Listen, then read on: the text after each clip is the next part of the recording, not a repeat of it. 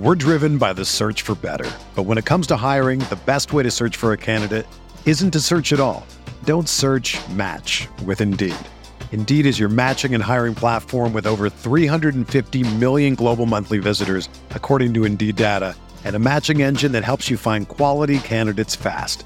Ditch the busy work. Use Indeed for scheduling, screening, and messaging so you can connect with candidates faster. Leveraging over 140 million qualifications and preferences every day, Indeed's matching engine is constantly learning from your preferences, so the more you use Indeed, the better it gets. Join more than 3.5 million businesses worldwide that use Indeed to hire great talent fast. And listeners of this show will get a $75 sponsored job credit to get your jobs more visibility at Indeed.com/Blue Wire. Just go to Indeed.com/Blue Wire right now and support our show by saying that you heard about Indeed on this podcast. That's Indeed.com/Blue Wire. Terms and conditions apply. Need to hire? You need Indeed.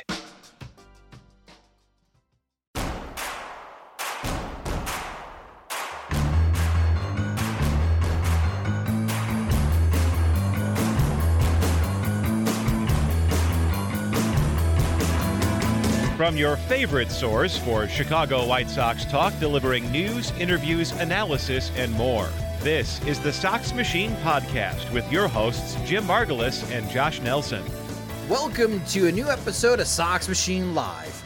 I'm your host, Josh Nelson, alongside the managing editor of SoxMachine.com. It's Jim Margulis as we are streaming live this Thursday night on October 12, 2023. We got a lot to talk about as far as some the first offseason rumors, which is not really new for one particular player, but for another player, it's kind of new, as it follows up a conversation that we had during our roundtable discussion with our friends Dan Bernstein and Lawrence Holmes on 670 The Score. So that's going to be a big chunk of the conversation that we'll have. We'll also talk about as far as the MLB postseason, and that's where we'll keep an eye, because as we are currently streaming, the Philadelphia Phillies and the Atlanta Braves will get started in Game 4 of the National League Championship Series. Boy, Jim, is there unnecessary drama about covering that series that has recently came to light today.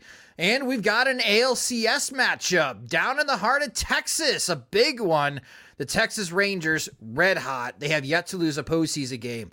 We'll be going up against the Houston Astros, who are making their 7th consecutive trip to the American League Championship Series. But Jim, there is nothing bigger in the Chicago White Sox world, baby, than talking about Salvador Perez as a rumor target this offseason. Man, we've been talking about this since the trade deadline, and we poked fun at it, and we've been making a joke like, this is funny, probably isn't going to happen, and then probably will happen. And now we got Bruce Levine at 670 The Score, a day after we were there with Dan Bernstein and Lawrence Holmes. Again, joking about how the White Sox were going to be going after Salvador Perez. Our friend James Fegan made the mention of Whit Merrifield. And then a day later, here we are. Sources tell Bruce Levine, yeah, the White Sox are interested in going after Salvador Perez and Whit Merrifield. You wrote about this on SoxMachine.com in your morning column, Jim, but just following up on that, like, how crazy is this idea? It depends on who you deem is crazy. It's perfectly sane and reasonable within the White Sox ecosystem and their preference for former Royals and the way they immediately rushed to jump the market with unimpressive signings. Like we saw that with Adam Eaton, we saw with Mike Clevenger, although Clevenger turned out okay performance-wise, but they always rush to like cut a corner because they think like they're the ones who figured out the corner to cut before everybody else. And sometimes it works, sometimes it doesn't, but like making your mind up or like stating your intentions, or even like, you know, maybe not intentions necessarily, but stating your interest in somebody like Whit Merrifield, who really is like worth a 1-year contract or 1 year and a team option or something like that, based on the way he's trending, is really like, you know, it's well within the White Sox, but it doesn't make any sense from like a a team that's in the White Sox position of needing to get an interesting roster as quickly as possible. Like Whit Merrifield is not all that interesting. He helps in some regards, hurts in other regards. And he seems like somebody who, if January rolls around and he's the best player available and you have a spot for him, sure, why not? But to try to carve out a spot for him in November is where, like, it does not make sense. Yeah. So again, this rumor comes from our friends over at 670 The Score, from Bruce Levine. This was assuming James Fegan is not Bruce Levine's source. Yeah, it'd be kind of funny if he was. But let's break this down and just like, I want to start with Salvador Perez, because there's a line of lunacy here. Like, I know we've been joking about it, Jim, but let's actually break this down. So in our roundtable discussion, I brought up these numbers. This is the Moneyball math. Again, the White Sox, if they're trying to compete in 2024, you need to build a team that's projected to win 86 games. In order to do that, you need an offense projected to score 775 runs. You need a pitching staff and defense that will only allow 729 runs. So what you need this offseason, from where you are in 2023, you need 134 more runs, and on the pitching defensive side, you need to allow fewer than 112 runs. And if you want to be as good as you were in 2021, boy, you got a lot of work. You need 155 more runs on offense, and you need to allow 205 fewer runs. And the starting point for the White Sox, for those that are watching on YouTube, is just absolutely awful. And we talked about this in previous episodes. This is the worst offense since 1986. This is the first time that the White Sox have had a team on base percentage below 300 since they lowered the mound, right, Jim? 1969 is when they lowered the mound. Yeah. And they had a 291 on base percentage, and they had a 6.3% walk rate. Worst in Major League Baseball. The team approach is absolutely awful. So what I did, for those that are watching on YouTube and for those that are listening to the podcast version, I'll give you the play-by-play. I took Salvador Perez's numbers in 2023 and I added it into the free agent catching market, which I think there are three interesting options, Jim, in the free agent catching market. Texas Rangers catcher Mitch Garver, who's been mostly DH because Jonah Heim is a better defensive catcher than Garver. Gary Sanchez, who kind of had a resurgence with the San Diego Padres this year. And for the Milwaukee Brewers, Victor Caratini. I think those are the three best available free agent catchers. And for those that are watching on YouTube, you have to scroll to the bottom to see where Salvador Perez is. In 140 games last year, Perez was worth negative 0.3 WAR, so that's replacement level. Offensively, he was at 86 weighted runs created plus, so he's below league average at 14%. On base percentage, it was 292 with a 3.3% walk rate. So again, what I just mentioned, Jim, the White Sox had the worst walk rate in Major League Baseball in 2023. This is the worst on base percentage as a team that they've had since they have lowered the mound to what the level it is now since 1969.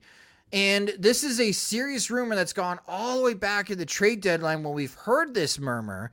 Like, Salvador Perez does not help you in these big needs. And looking at his defense, it continues to decline. His fielding run value, according to StatCast, was negative 8 runs below average. His framing runs above average is actually minus 7 runs. He's one of the worst framing catchers in baseball, and it's been that way. And here's the crazy thing. He has an above average pop time at 1.98 seconds, which is now an important metric with bigger bases, and we're seeing more stolen base attempts in Major League Baseball. But now there's a new stat called caught stealing above average on baseballsavant.com that measures on just how more successful or how less successful catchers are throwing out base runners at second base and third base. And despite having above average pop time, Salvador Perez is minus 2 runs below and caught stealing above average. So I'm wondering if that's a throwing accuracy issue. So we're talking about a 33-year-old catcher, Jim, who offensively may help you in the power department with home runs, but doesn't help you in on base percentage. And he is one of the worst defensive catchers in Major League Baseball, an area that you must improve upon because Carlos Perez and Corey Lee still struggle defensively for the White Sox. Like, again, we've been joking about this, but now, seriously, having to break this down, like, it just doesn't make sense at all. Like, is he that good of a cop? I mean, I'm sorry. Is he that good of a clubhouse leader that he's suddenly going to make everyone better? And that's going to be the reason why the White Sox need to have Salvador Perez. Well, I don't know if I've been joking about it. I think there's a little bit of gallows humor to it. It's like stealing ourselves for it, but preparing for the worst. Yes. Yeah, I absolutely. think we've all been bracing for it and coping already, like pre-coping with the eventuality that Salvador Perez will be on the White Sox. No, like it's, he's kind of coasting by on reputation, which is a point that, Patrick Nolan will make over and over again. Really, I should have opted out of this segment and wheeled him in here to just say, to sound off. And basically you could have just said, so Sal Perez, pull the string on P. Knowles and go check, walk away, come back 20 minutes later and he's still going at it. It's, there are two problems. One is that you have the whole numbers thing, as you mentioned, the defense, as you mentioned, the offense, and the White Sox always have these low walk guys and they always justify why they need this low walk guy. Like Luis Robert, he doesn't draw a lot of walks, but they love his defense in center field. Sure. He does that. Walking is the only thing really he doesn't do. Tim Anderson, low walk guy, but he hits for average. He plays shortstop. Now those things are falling away. Now you have a guy who doesn't draw walks. Like whoever they've run out at second base, low walk guy, but we're just trying to get by. We might have some ways to do it. Oscar Colas in right field, again, cutting a corner. Probably not going to draw a lot of walks, but he provides the most upside, so we'll go with him. So all of a sudden half the diamond is low walk guys. And then, you have a case of Yohan Moncada getting hurt, Jake Berger stepping up, another low walk guy. And all of a sudden, you're looking at 5, 6 of your 9 spots being guys who can't draw walks. And so to go from then Yasmani Grandal, one of the few guys with strike zone judgment, to Salvador Perez, who has none, is just all of a sudden, hitting the reset button on your progress towards building a lineup that can help work pitchers over. Defensively, as you mentioned, the numbers are pretty bad, as you would expect for a catcher with that much mileage. And I was kind of distracted by Martin Maldonado because he's been a flashpoint in the Dusty Baker versus Jim Crane versus, is it Dana Brown who's in charge, Jeff Bagwell, whoever's in charge of the front office, actually, because of how Dusty Baker's preferred to divvy up the catching time because Maldonado just, he's another guy, probably more reputation and comfort for pitchers than actually doing things when they have a really good catcher, a young catcher who's really earned the playing time. So there's all that. And then there's the fact that he's making more than Yasmani Grandal. They just got out from under a mid-30s inefficient catcher contract. And, of course, in the fourth year of a catcher who's turning 34, 35, that year is probably going to be ugly. You hope that he makes up for it in the front end and you just deal with it in the final year of a deal. So you endure that. You get Grandal being replacement level and paying too much for that privilege. Sure. Okay. That's the price you pay when you can't develop your own players.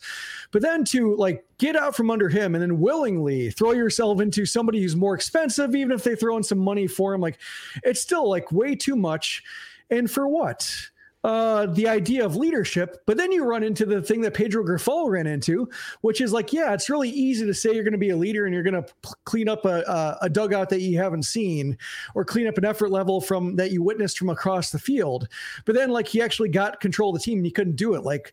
Salvador Perez comes over and he might be a leader, but also he's been the leader of a team worse than the White Sox, consistently worse than the White Sox. And, Ozzie Guillen made the point of just, how can Grifol come in saying he knows better when, his It's like, he made the analogy of like criticizing the way somebody's raising their kids, and then your own kids are monsters.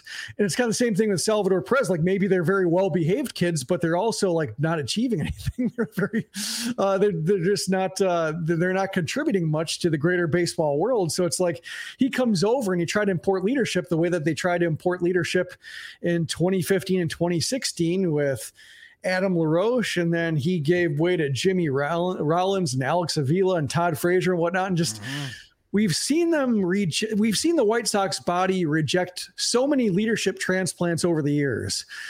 And Perez seems like the worst possible one, because like his game seems like he's falling apart. He's coming from a worse team, a team that like the White Sox have seen plenty of the Royals. They might not like him. They might not say like, I don't care for that guy. And also, like, even though they continue to lose season series against the Royals, it's like they have no reason to think that the Royals are doing anything better than the White Sox are.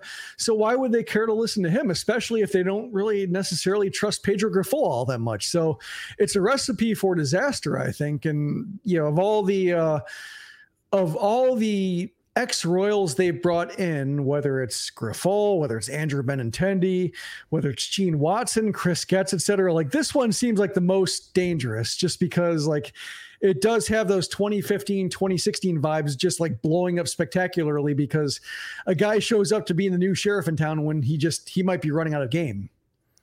You mentioned the contract, and thanks to Spot Track for this information. Going into next season for Salvador Perez, it's a $20 million contract. In 2025, it increases to $22 million. And in 2026, there's a $13 million club option or a $2 million buyout. So over the next 3 years, there's $44 million at least guaranteed to Salvador Perez, taking care of his age 34, 35, and possibly age 36 seasons. And then he becomes an unrestricted free agent. And yeah, it's just not a good idea.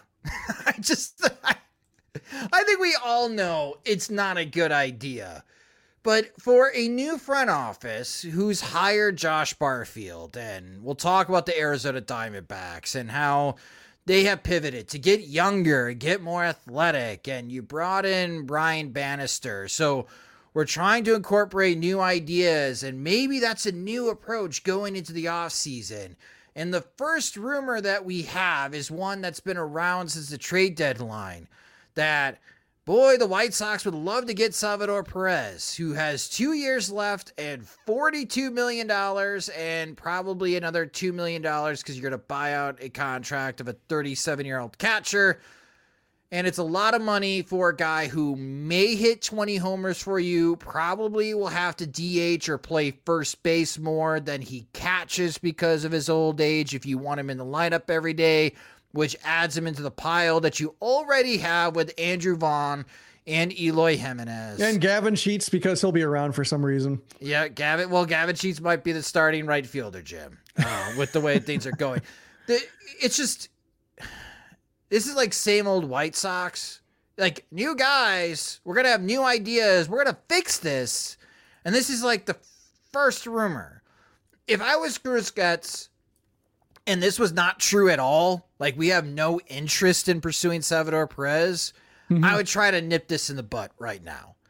But this may go back to something that you have said over the years, Jim, especially this past year.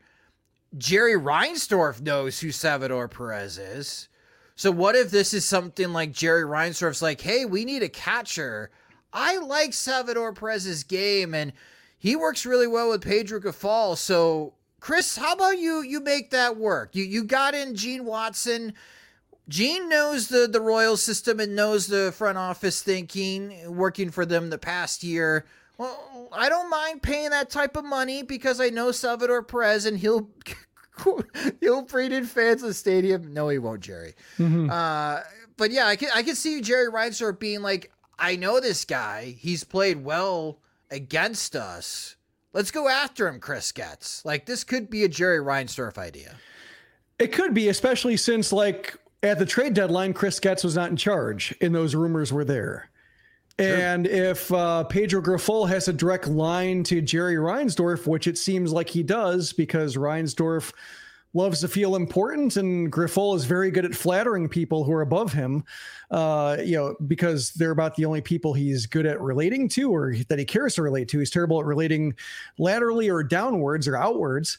That perhaps when he was serving that suspension and he got in Reinsdorf's ear sitting in the owner's suite for a day saying what would turn this team around, what shape these team up is getting a guy like Sal Perez here. And, I told Rick then Kenny that we needed to get him, and, maybe somebody else can get that job done. Somebody else has been in the Royals front office, and somebody else who might know other people in the Royals front office who might help get this thing done.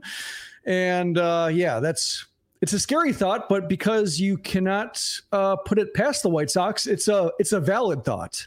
How valid, I don't know, but there is at least some degree of validity to it. As in Rec in the YouTube comments section, put this comment in: the White Sox haven't had a player manager since Don Kissinger. But maybe Salvador Perez takes over for Pedro Grifol by Memorial Day. I mean, there was that whole idea that maybe Paul Konerko could take over as White Sox manager back in the day. Well, I mean, there's that TikTok viral thread about when's the last, how often do you think of the Roman Empire, guys? And the White Sox make me think about it a lot. I would say at least every other day, because there you go, bringing Sal Perez to overthrow, to stab Grifol in the back, get in because you're in good with the manager, and then stab him in the back and take over the way that Getz might have done that to Rick Hahn and Kenny Williams. The White Sox do have me thinking about the Roman Empire pretty often. E2, Salvi. Yep. Oh, this franchise. We're obviously entering the end of an era with the White Sox franchise, but it's going to be a hilarious one, especially if they do this. So, again, Salvador Perez is still on the Kansas City Royals. We have to wait until after the postseason before we start seeing these trades. But I don't know, guys. I don't think this one's going to go away. So, until it's opening day and Salvador Perez is in the Royals lineup, we just will have to be prepared that the White Sox will or have thoughts about acquiring Salvador Perez. When I saw the Milwaukee Bucks make that big trade with Portland for Damian Lillard, I immediately went on Game Time to see when they were playing the Chicago Bulls. Saw it was on November 30th, and Game Time had great seats in the 300 level right at center court in the United Center. Great tickets at a great price. I couldn't pass up the opportunity. Buying tickets shouldn't be stressful. Use Game Time to purchase your tickets. Game Time is the fast and easy way to buy tickets for sports, music, comedy, and theater near you. They've got killer deals on last-minute tickets, and their best price guarantee helps eliminate stressing over tickets. If you find tickets in the same section and even row for less money, Game Time will credit you 110% of the difference. That's why Game Time is the fastest growing ticketing app in the country. Download the Game Time app, create your account, and get $20 off your first purchase using our promo code SOXMACHINE. Terms and conditions apply. Again, create an account and use our promo code SOXMACHINE for $20 off your first ticket purchase. Game Time. Last minute tickets, lowest prices, guaranteed. We're driven by the search for better. But when it comes to hiring, the best way to search for a candidate isn't to search at all. Don't search, match with Indeed. Indeed is your matching and hiring platform with over 350 million global monthly visitors, according to Indeed data, and a matching engine that helps you find quality candidates fast. Ditch the busy work. Use Indeed for scheduling, screening, and messaging so you can connect with candidates faster. Leveraging over 140 million qualifications and preferences every day, Indeed's matching engine is constantly learning from your preferences, so the more you use Indeed, the better it gets. Join more than 3.5 million businesses worldwide that use Indeed to hire great talent fast. And listeners of this show will get a $75 sponsored job credit to get your jobs more visibility at Indeed.com/Blue Wire. Just go to Indeed.com/Blue Wire right now and support our show by saying that you heard about Indeed on this podcast. That's Indeed.com/Blue Wire. Terms and conditions apply. Need to hire? You need Indeed. Now, Whit Merrifield, I will say, not the worst idea. For those that had listened to the roundtable discussion that we had with Dan Bernstein and Lawrence Holmes on 670 The Score, we brought this point up that, boy, this is the worst middle infield free agency class maybe in the history of free agency within Major League Baseball. The best available free agent shortstop, I kid you not, guys, is Elvis Andrus. The best available second baseman right now is also Elvis Andrus, unless the Toronto Blue Jays do not pick up the mutual option with Whit Merrifield. So Merrifield's contract situation with the Blue Jays that they acquired from the Kansas City Royals in that trade, it's an $18 million mutual option, or if the Blue Jays opt out of the mutual option, they pay Whit Merrifield $500,000. I give it a 99.99999% chance that the Blue Jays are buying out Whit Merrifield, Jim. So Whit Merrifield will become a free agent. And based on his numbers last year, he played 145 games. He'll be entering his age 35 season. He was worth 1.5 WAR. His weighted runs created plus was 93, as he had a 318 on base percentage. His slugging has dipped. It dipped below 400. It was at 382. His walk rate was at 6.1%. So again, he's not going to help you with the walk rate. He'll help with the strikeout rate. Merrifield only struck out 17% of the time. So he does put the ball in play, very similar to Elvis Andrus.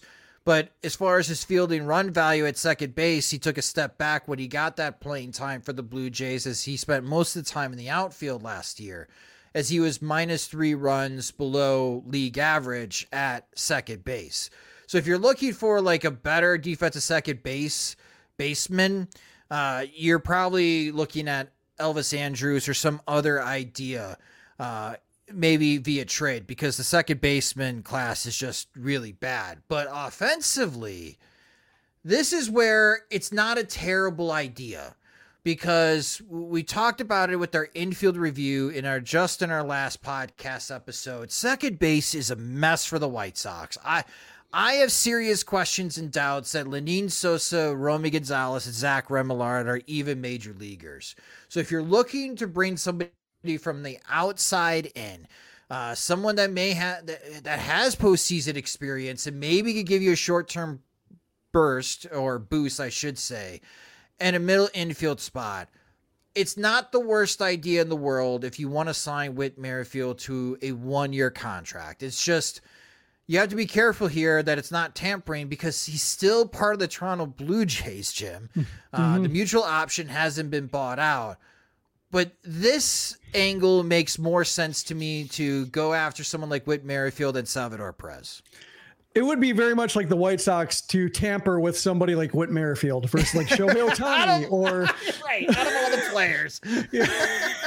We're going to lose a second round draft pick because we tampered with Whit Merrifield. Exactly.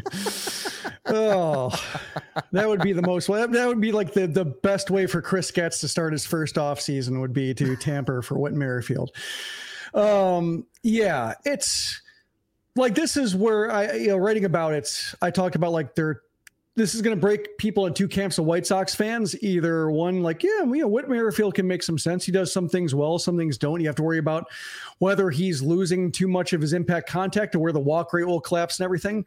But, it might work out, especially if you can keep it to 1 year. And then you have people who are like, no Royals, like no more Royals. And I'm more in the latter camp just because I do treat them like an invasive species, that it's just, they just keep spreading and they keep thinking, like they keep enabling each other.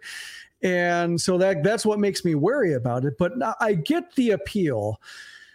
Just the problem when it comes to jumping the market is like, there isn't, one thing that scares me about Merrifield, if I shouldn't say scares me, it's overstating it, because like, I don't think the White Sox have enough stakes to play for to be legitimately scared by any 1-year contract. I think it'd just be kind of more annoying, or like bottom could fall out, is like, he was 26 for 36 stealing bases, like caught 10 times with the new base rules and the new pace of play pickoff rules. And like, his efficiency was actually pretty low. So is he losing a step on the base paths? Is that part of his game going to fade on him a little bit? And then like, his exit velocity, like the impact of his contact has really taken a nosedive the past couple of years. So like, is he going to get on base enough to make use of those wheels? Like, it's the whole idea of Pedro Grifol saying like, I want to play a more aggressive game, a more speed-based game. But then like, you actually have to get on base to do that. And you have to like put the ball in the gap to really get your guys running and make outfielders turn around. And like, so it's, to me, that's what, beyond just the Royals tie, the idea that like, he's fast, he can run the bases. Well, can he get on base? Maybe, like average, but it's trending downward. Like, it feels like the White Sox are going to get at him just in time for him to like post a 302 on base percentage. And then he runs into the same problem as everybody else, to where like his speed is mostly good for trotting back to the dugout really quickly. The other thing that kind of concerns me is like, unlike Perez, like Merrifield was not on a winning Royals team. Like, they were 81-81 in his first year, and then it was all losing teams. In fact, like probably the most prominent dugout moment he was involved in, when he was one of the unvaccinated players, one of like 12 or 13, I think, who did not get the vaccine, partially beliefs, but also partially because it was a series before the All-Star break and they're going to Toronto. And yeah, I imagine a lot of players are saying, well, if I don't get the vaccine, then I can get that series off and get an even longer All-Star break. And so like, oh yeah. Yeah. So you had like players who weren't vaccinated and players who just might not have like cared enough about playing for the Royals and going to Canada to be like, yeah, I'll take a hit just to get a longer vacation during the season. And like, he had players sniping at him, like Nicky Lopez was calling, it seemed like he singled out Merrifield, calling him selfish. And like, he was like at the center of that mess because like he was like unapologetic about it and just, didn't get why it's such a big deal. And like, that was his moment of leadership or lack thereof. And so like, yeah, just, there really isn't going to be anything there in terms of pull, or he doesn't have like Perez's reputation as far as being a galvanizing force. In fact, like, he's the one time we know that he's made a difference has been for the opposite reason. So there's that as well. So that's what makes me apprehensive about it. And like, if January rolled around, they didn't have a good idea for second base and Merrifield's still out there, sure, like I don't see any downside in that. But like, making him or leaking that he's a possible priority in October, when his numbers could very much be like, he's ordinary at best right now and might be like below average at best in a year or two. That's, I think, what makes me nervous. And then you throw in the whole Royals, stink on them on top of that. And I don't like the fit right now. We got a super chat for those that are streaming on YouTube from our friend Aloha, Mr. Hand. Have a drink to celebrate Salvi Day. Not yet. It's not Salvi Day yet until the White Sox actually acquire Salvador Perez. But thank you for the super chat. Aloha, Mr. Hand. We also got this comment from Tim. You mentioned jumping the market, and Tim wrote to us, when Bryce Harper and Manny Machado were free agents, the White Sox couldn't be bothered. But with the worst middle infield in free agency history trademarked, the White Sox are going to jump this market. And probably, again, for those that are watching on the YouTube stream, for those listening to the podcast feed, your best free agent options at second base, Whit, Merrifield, if that mutual option gets bought out, Jorge Polanco. We'll see what the Mets want to do. It's just $1 million buyout. I would like Jorge Polanco more than Whit Merrifield as an option, because I think offensively, Polanco has the best potential to provide instant impact for the White Sox.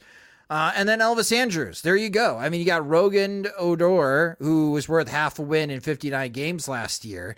86 weighted runs created plus, but his on-base percentage was below 300, despite having a 10.8% walk rate. I mean, that's kind of impressive.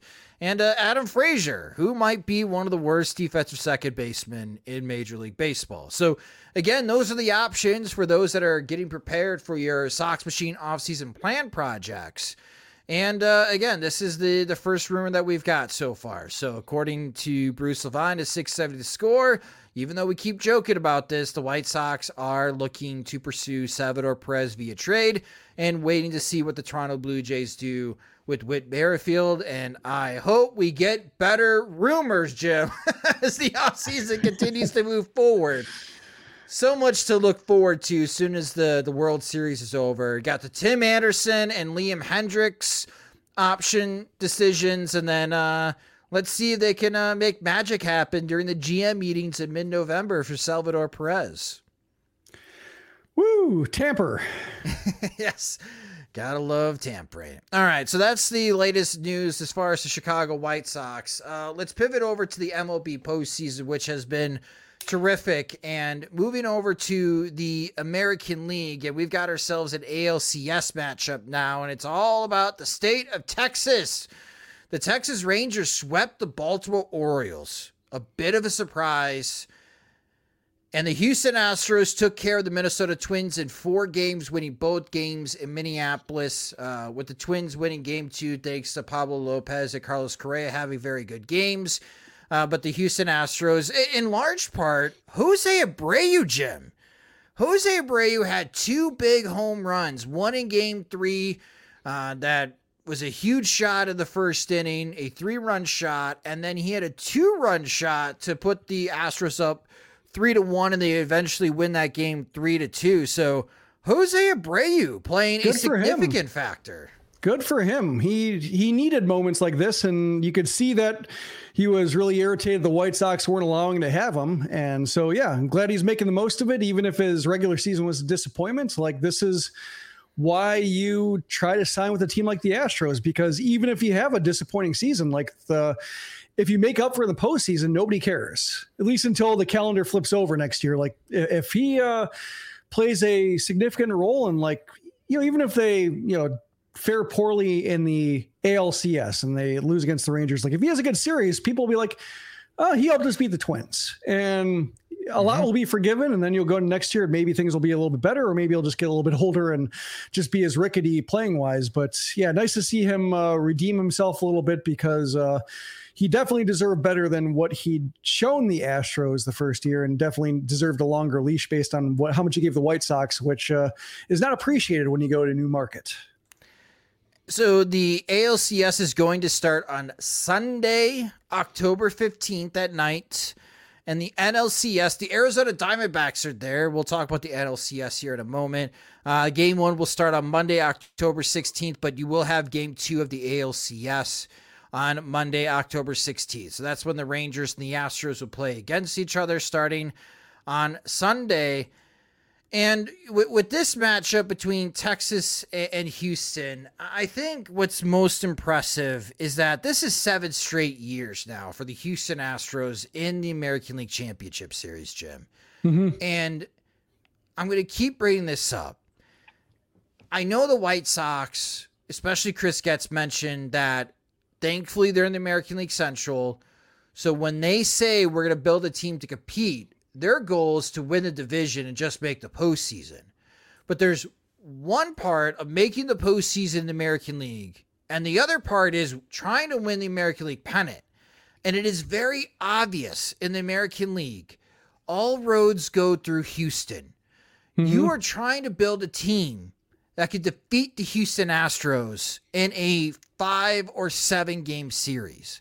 If you realistically, as an American League team, want to win a World Series, Texas has this task this year, but in future years, Baltimore, Tampa, pretty much every team in the American League East, Seattle if they want to bounce back, the Angels if they ever want to get serious, and whoever wins the American League Central, again, it's one thing to make the postseason, win your division, and show up, fantastic. But if you want to make it the World Series in the American League, you got to build a team to beat the Houston Astros.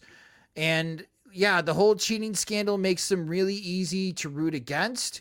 But I find myself respecting the hell out of the Houston Astros, Jim, because even with a whole new front office and new managers, and yeah, you have some of the guys that stayed in Bregman and Altuve, but they've entered new faces into the lineup and into the pitching rotation. They keep doing this. They keep showing up, and here they are, just 4 more wins away from winning another American League pennant and going to the World Series. Watching them early in the year when Bregman was really struggling and Altuve was in and out, there was that whole idea of, is this the year the Astros don't get it done? And yeah, I was skeptical of them too, just because the weird power play that was going on with Jim Crane seemingly wanting more of the credit and Jeff Bagwell coming in and seemingly having his thumb on the scale in terms of like who stays, who goes, who comes in. It made me a little bit skeptical that they had the same mix of short-term and long-term problem solving that allowed them to be so good. But I think this is where, Rick Hahn, when the White Sox were trying to get it going and, didn't, love to talk about the back of the baseball card and saying like, well, we still believe in that. And like, this is what I think it looks like when you have the back of the baseball card, like Alex Bregman looking terrible, looking lost for like first month at least, maybe going in the second month. And then, he ends up with a 122 OPS plus, more walks than strikeouts, just every bit the top 4 hitter in the lineup that you want to see, that gets on base, that drives other people in, and he gets there. Like, and then they have other guys as well, like Jose Altuve gets banged up, but when he's in the lineup, like he's just as good as he's always been. Like he gravitates towards the back of his baseball card. And then you have like, Kyle Tucker putting it all together, Yordan Alvarez being basically unstoppable when he's healthy. And like, they don't get derailed by injuries the way the White Sox do. Like they might miss some time, they might miss a month, but when they come back, they're good again. And they look like they're no worse for the wear. Then you have like some uncertainty at the catcher position. And then Yainer Diaz comes in and, just looks like he's been there the whole time, at least offensively. And we just talked about Maldonado defensively and some skepticism there, but like he fits in, he contributes. Like they get Chas McCormick getting better and better, year after year, and giving him more responsibility. So that's what the idea is that you pay your stars to be stars, and then you just keep filling cracks. Like Jeremy Pena, not as good as Carlos Correa, but certainly good enough to fill that position for the league minimum, while Correa gets paid the most, and then they'll reinvest the money they're going to give Correa to other positions. Pitching is maybe like the one area where it did kind of come apart, and they did have to basically pay for Justin Verlander. They were lucky enough that he was available. Maybe if Verlander isn't there for basically cash and low level prospects, because Steve Cohen will just, happily, pay whatever it takes to, move players around and get what he needs. Like Verlander was there, maybe like it ends a bit differently for the Astros, but it didn't. He was there. They got it done. He fits right in and fits right back in, I should say. And they have enough pitching to not only get to the postseason, but dispatch the Twins pretty easily. So this is the idea. And when you see the way they do it and you see what happened with the White Sox, it's kind of like the Simpsons episode where Homer is looking at the box for the grill, and then he looks at his pile of bricks and mortar, and then he starts like taking a bar to it. Like that's basically what the White Sox try to do and what they're left with. And now they just have a big mess that they can't even, they're trying to clean up, but also just might have to wait for like the weather to take away. Yeah, this series against the Texas Rangers, again, the Texas Rangers have everything is just firing on all cylinders right now for the Rangers. They're getting great starting pitching. The offense has lived up to the hype. Scoring bunch of runs. Defensively, they have been really strong. They have been making some outstanding defensive plays in this postseason. Sweeping, again, Texas on the road swept the Tampa Bay Rays. Won games 1 and 2 in Baltimore. So they have played 5 postseason games, 4 of them on the road. They won all 4 against the top 2 teams in the American League this year, as far as win-loss record in Tampa and Baltimore. And I know we've been talking mostly about the Houston Astros because here we go again. The Astros are here. They have proven on how to get here. They are proven winners. Can the Texas Rangers, the upstart team, continue this hot streak? And if the Rangers can, this is a very similar run we saw last year with the Philadelphia Phillies, Jim, where they just took over the postseason in their bracket. And I cannot wait for this series. This is going to be so entertaining, especially the fan environments. We talked about this before in a previous episode on how home crowd environments can really impact on how the series are played. It didn't have any impact in Minneapolis because the Houston Astros pretty much shut up the Twins fans immediately and taking early leads and holding on to them. And it was a good showing by Twins fans. I did like that they were counting down the clock. That was very loud. You could hear it on TV. That was pretty cool from Twins fans, but it didn't matter. The Twins lost both of those games. And we know that home field advantage has been huge for the Philadelphia Phillies. But Houston and Arlington, which is right by Dallas, Texas, like relatively short commutes. I could see a lot of fans traveling back and forth for these games. I hope it goes 7 games because it would just be great entertainment. I know a lot of people will say that they're expecting the Houston Astros to win, but I find it very difficult to count out the Texas Rangers and just how well they have been playing in this postseason. I know it's a small sample size, Jim. It's just 5 games, but they dominated Tampa Bay and Baltimore. And Baltimore and Tampa Bay were the 2 best teams in the American League this year. Well, on one hand, they're upstarts, and on the other hand, like they have Marcus Semien and they have Corey Seager. And that's that was their whole idea with the way they went about it, is like, we don't want to rebuild, or we don't want to wait for everything to line up perfectly before splashing. We're going to force the window open a little bit, but we're going to get like players at the top of the market at the most important positions, or 2 of the most important positions, and then just let everything fill in around it. And that's basically worked to perfection. It's a little bit like rickety on the pitching side right now with the way that Scherzer didn't quite deliver and DeGrom got hurt, and they've had to scramble a little bit with the bullpen, but they have so much offense. Like that offense is, we've heard a lot about the Braves offense. The Rangers have a little bit thinner maybe of a lineup in the outfield, like not quite as stacked, but I mean like the infield, especially Seaman and Seager in the middle, but also like Young is great. Like, Mitch Garver has rediscovered that form with the Twins to give like 2 dangerous catchers, which you normally don't see.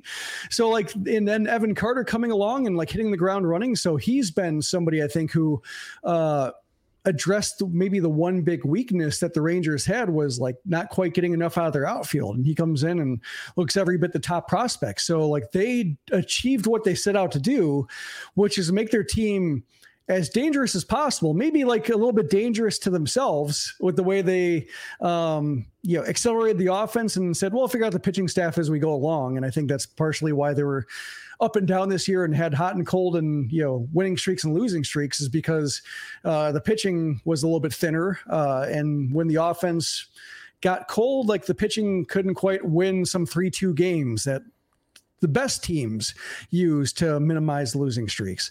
But they're pretty much there when they have like enough pitching, not even like great pitching, but just enough, because like their lineup is pretty much relentless. So that's what I think is fun about them. Like, and I like seeing them succeed. I was skeptical just because of the pitching issues, but like, I'm happy to see them succeed because like, it's a good model for teams that are trailing, or teams that are like just wanting to kickstart their lineups. Just like pay for really good players who are young enough and athletic enough and have margin for error, whether it's if they're not that, if they have a little bit of a power slump, they at least get on base.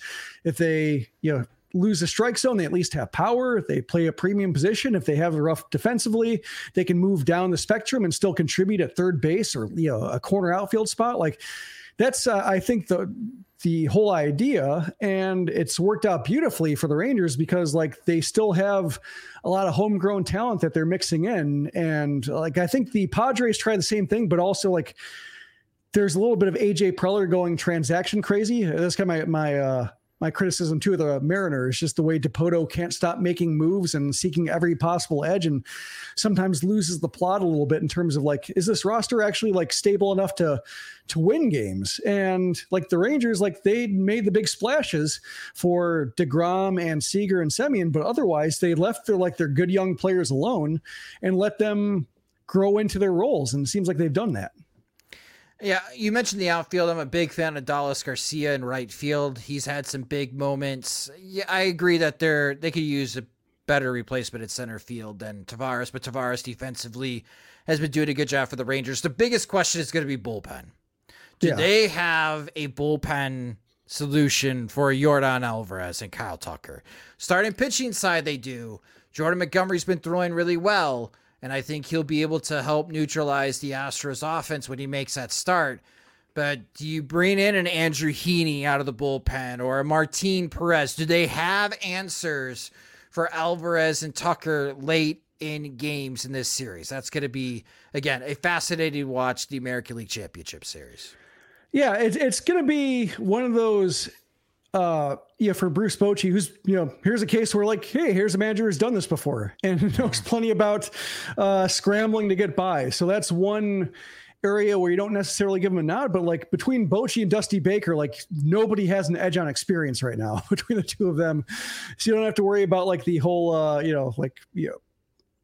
old school versus analytics, the annoying arguments get brought out whenever a pitcher is left a third time through or is pulled before a third time through. Like they're going to get plenty of benefit of the doubt from everybody when it comes to how they handle things. But I think it's going to be a matter of, can the starting pitching hold the plan together well enough to where they don't have to scramble for 6 innings? Like if they have to piece together 4 innings, that's one thing. If they have to like go to the bullpen in the 3rd or 4th inning, day in and day out, that's when I think it could get messy. But if they can hold together for a plan, or even like say if the offense can put together like a couple crooked numbers in the first 4 innings to give their pitching staff a margin for error where every decision won't be under a microscope, then I think you can see them settle into the series a bit. But I think the first couple of games are going to be key, just because if it's a short start, like I'm thinking like Dane Dunning, he's in the mix, and just thinking about like how that went when he started game 3 of the wild card series, in 2020 for the White Sox. Just if they have to go to the bullpen that early and they have to do it like the Dodgers did,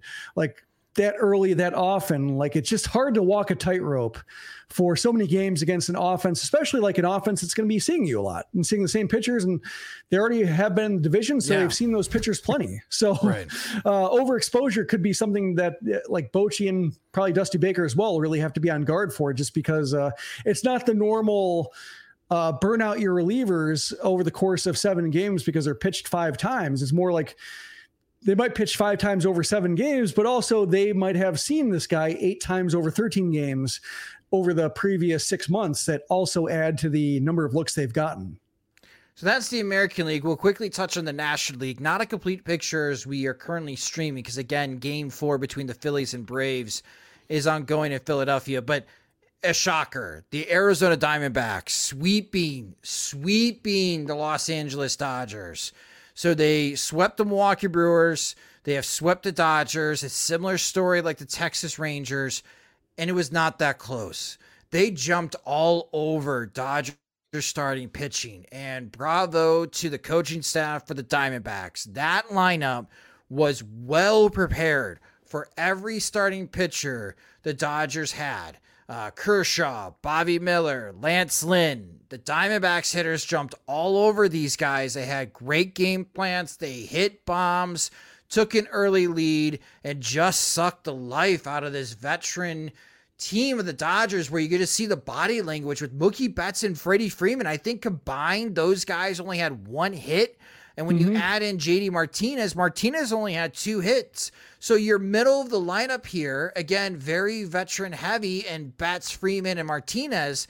And they have only 3 hits total in 3 games. So nothing worked here for the Los Angeles Dodgers. So it's becoming an annual tradition, Jim. Like, again, huge credit to the Arizona Diamondbacks, young and exciting team.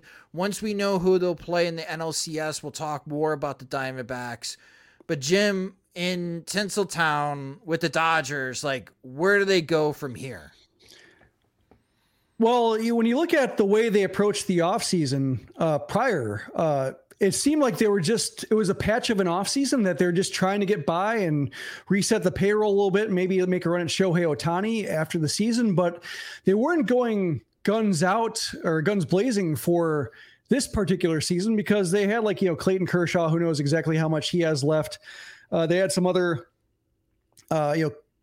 positions that were in flux, and they didn't necessarily want to try to super solve all of them. So they more or less let it go. And then they win 100+ games when they weren't expecting it. And maybe that set expectations too high, because when you did look at the rotation entering the postseason, you're like, oh, is Kershaw any good? Losing, Arias, that hurts, and they'll have to deal with that in the offseason. But just like that was a case of just, the timing of that really disrupted their pitching depth. And you see Lance Lynn being the best option for game 3. And Lynn had a handful of good starts immediately after the trade. But then I think over the last month and a half with the Dodgers, he had an ERA over 6. So he's basically like the same pitcher he was with the White Sox, but then a little burst in the middle that made it clear that he wasn't like a a 6 ERA pitcher the whole time. Like he was better than that, but not by much.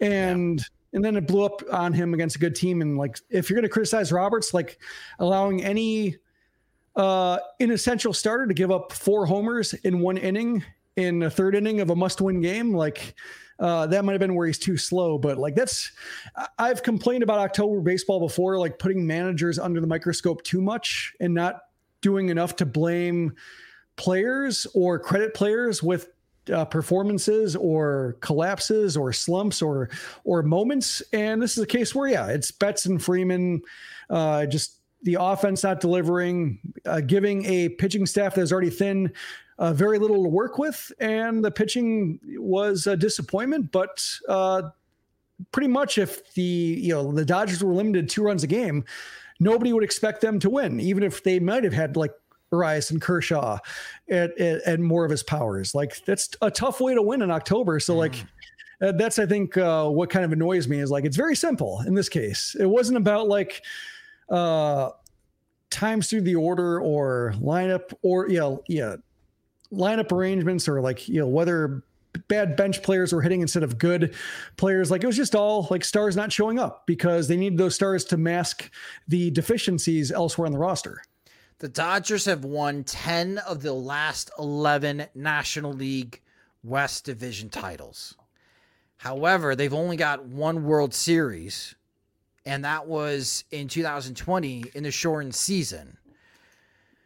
So I can understand where Dodgers fans are like, it's not enough. Like we've had this tremendous stretch and we've been to the World Series, and there's that whole 2017 World Series that was part of the cheating scandal, but like 1 world championship is not enough. It's almost like they've reached the level of being spoiled like New York Yankees fans. Like we've got 27 world championships, but we haven't won one since 2009. So we're all depressed right now in the Bronx because we can't even get to the postseason now. That's not the case with the Dodgers, but in this amazing run that they've had in franchise history, they have 1 world championship, and they didn't even win a playoff game this year. And again, they go to this free agency. Yes, they have the whole Julio Reyes situation that they need to work out. And I do believe that he is a free agent, so that will work itself out. There's not the Trevor Bauer situation that they have to worry about now on a money side, but Shohei Ohtani can't pitch in 2024. And you need pitchers. So it'll be really interesting to see what the Los Angeles Dodgers do this offseason. But I can understand where there's more pressure now than ever to bring home another world championship. And again, 10 of the last 11 National League West Division titles. Man, I wish the White Sox had that type of run. We would be a lot more positive and happier, and maybe we would be depressed. Like, oh my gosh, they got swept by the Diamondbacks. But from an outside perspective, I can understand the pressure for the Dodgers, but I still expect them to be there next year. Yeah, also 2020, winning it then when fans couldn't really show up and enjoy a World Series title the way fans normally could. No parades, no sold out games, World Series games at home like that. I can understand why that one doesn't feel like a normal World Series title might have felt like. Yeah, good point. Couldn't have a big parade in Los Angeles. Yeah. That I definitely understand. And again, as we are streaming, the Phillies and Braves game is ongoing. There was this whole ordeal about clubhouse reporting. I think we're going to save that for Sunday's podcast because the hot takes that are coming out, especially from MLB reporters, I need to really sit down and take these clips. But Jim, Jake Mintz, I know you and I are big fans of Cespedes Barbecue, unfortunately has put himself into the spotlight here. You've been in clubhouses. I've been in clubhouses, locker rooms, various sports. What's your take about hearsay or eavesdropping on conversations and reporting that from the clubhouse? It was yelled. Like, it was yelled for people to hear. It wasn't said softly, right? Yeah, Jake Mintz, he reported it, but Chelsea Janes of the Washington Post also heard it. She just didn't see who said it, so she couldn't run with the quote because she couldn't tell who it was. But her story in the Post said that quoted that. It was just anonymously because she couldn't hear it or she couldn't see where it came from. But, Mintz happened to. But, like, it was in her story as well. So, like, it's not just him. It's not just what Atlanta Rizzo on MLB Network called him a jack-off blogger, which is, like, one, feels like it's out of, like, 2006. But also just, it's a cheap shot for somebody who is accredited. And, given that she worked for teams and her job was, not journalism, but it was for being a sideline reporter for a TV network working for a team, it's like she's not the best gauge for a reporter who is not affiliated with any team going in and just reporting on the scene. So he's in the clubhouse. He sees Arcia yell "Attaboy Harper" when everybody's there. It's not, if he overheard like him, like, nudging another player, like, nudging Acuna and saying like, "Hey, attaboy Harper," like that might be a little bit like listening to something he shouldn't have said, and like if he had nobody to corroborate it, he might be, kind of sticking his neck out for something that's not really worth it. But like this case, it was yelled to be heard. And then the Braves get all mad that, everybody who heard it, you should have, kept it in the Braves clubhouse as if they're beholden to the Braves clubhouse. And the way the Braves handled it is really confusing too, because like they should have just shrugged it off. Like, yeah, I said it, we were happy you made the mistake. He showed us on to game 3 or on to game 4, just like, that's all they had to say was just like, we got him, he got us, it's even. Instead, it's they've made it in this whole soap opera, and you have fans getting in there and criticizing Jake and saying the media doesn't belong in the clubhouse and they don't care about play. No, it was meant to be heard. And then Arcia or the Braves got mad that like their celebration was heard. And you can't have it both ways.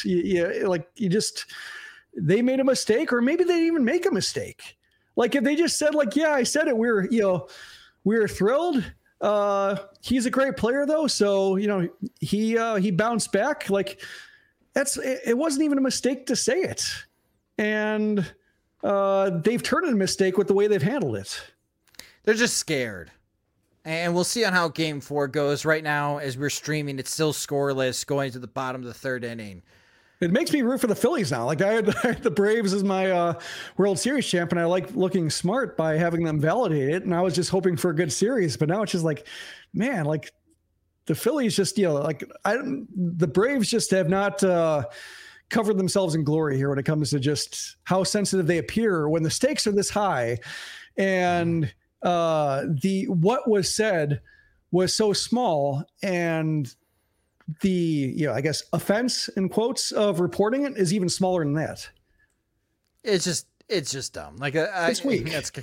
It is weak, but we'll see on how the rest of the game goes. If Atlanta loses game 4 to the Philadelphia Phillies, it'll be a much bigger topic along with the playoff format. There's going to be a lot of hot takes if the Braves don't beat the Phillies, and especially with how the Dodgers got swept and how the Baltimore Orioles got swept, and people are going to be punching holes everywhere where they can because you don't have the best teams available. But hey, we all know that the MLB postseason could be a crapshoot. And this may be the crappiest of all crapshoots that we have seen, but it has been entertaining and it has been fun. We do not need media blaming media, dumb drama. It's just dumb. Just dumb. But yeah, although it's been a fun, but I mean, all these sweeps and such, like a little bit disappointing in terms of just how many games or how many series is just over so quickly. So I'm hoping the Braves rally, just because this should be a really fun series that goes the limit. But if they do flame out, it's like good. It's kind of pathetic the way that happened. Yes. Well, that will do it for this episode of Sox Machine Live. Thank you guys so much for listening and watching, especially in the live stream. For those that are watching, if this is the first time you're watching a video on our YouTube page at youtube.com/SoxMachine, please subscribe to our YouTube channel. We have about 1.34 K subscribers, so a little bit more than 1,300 subscribers already. Please subscribe to our YouTube channel and you'll be alerted whenever we have new videos will be posted up, and we'll continue to produce more videos during the offseason as we cover the Chicago White Sox. We always take the audio from Sox Machine Lives and the YouTube streams and uploaded into the podcast feed, which you can subscribe to the Sox Machine podcast wherever you listen to podcasts, such as Spotify, Apple Podcasts, Google Podcasts, and Amazon Music. You can follow us on social media. We're on Twitter or X. Now it's called Instagram, Threads, Blue Sky.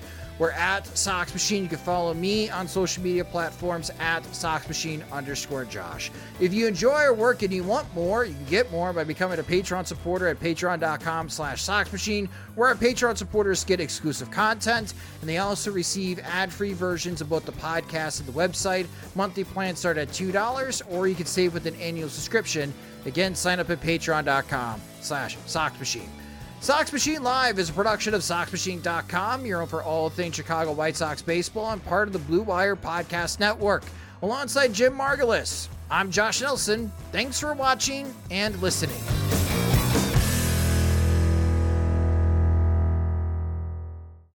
Whether you're a world-class athlete or a podcaster like me, we all understand the importance of mental and physical well-being and proper recovery for top-notch performance. That's why I'm excited that Unified Healing is sponsoring podcasts on the Blue Wire Network. Unified Healing is a new and super innovative global network of wellness centers powered by Energy Enhancement System, or EE System. If you haven't heard of the EE System yet, then you'll want to listen up. This technology promotes wellness, deep relaxation, purification, and rejuvenation. Wherever you are across the globe, access to a center is easy and affordable. Interested in experiencing the EE System technology for yourself? Go to unifiedhealing.com/bluewire to learn more and find a center near you.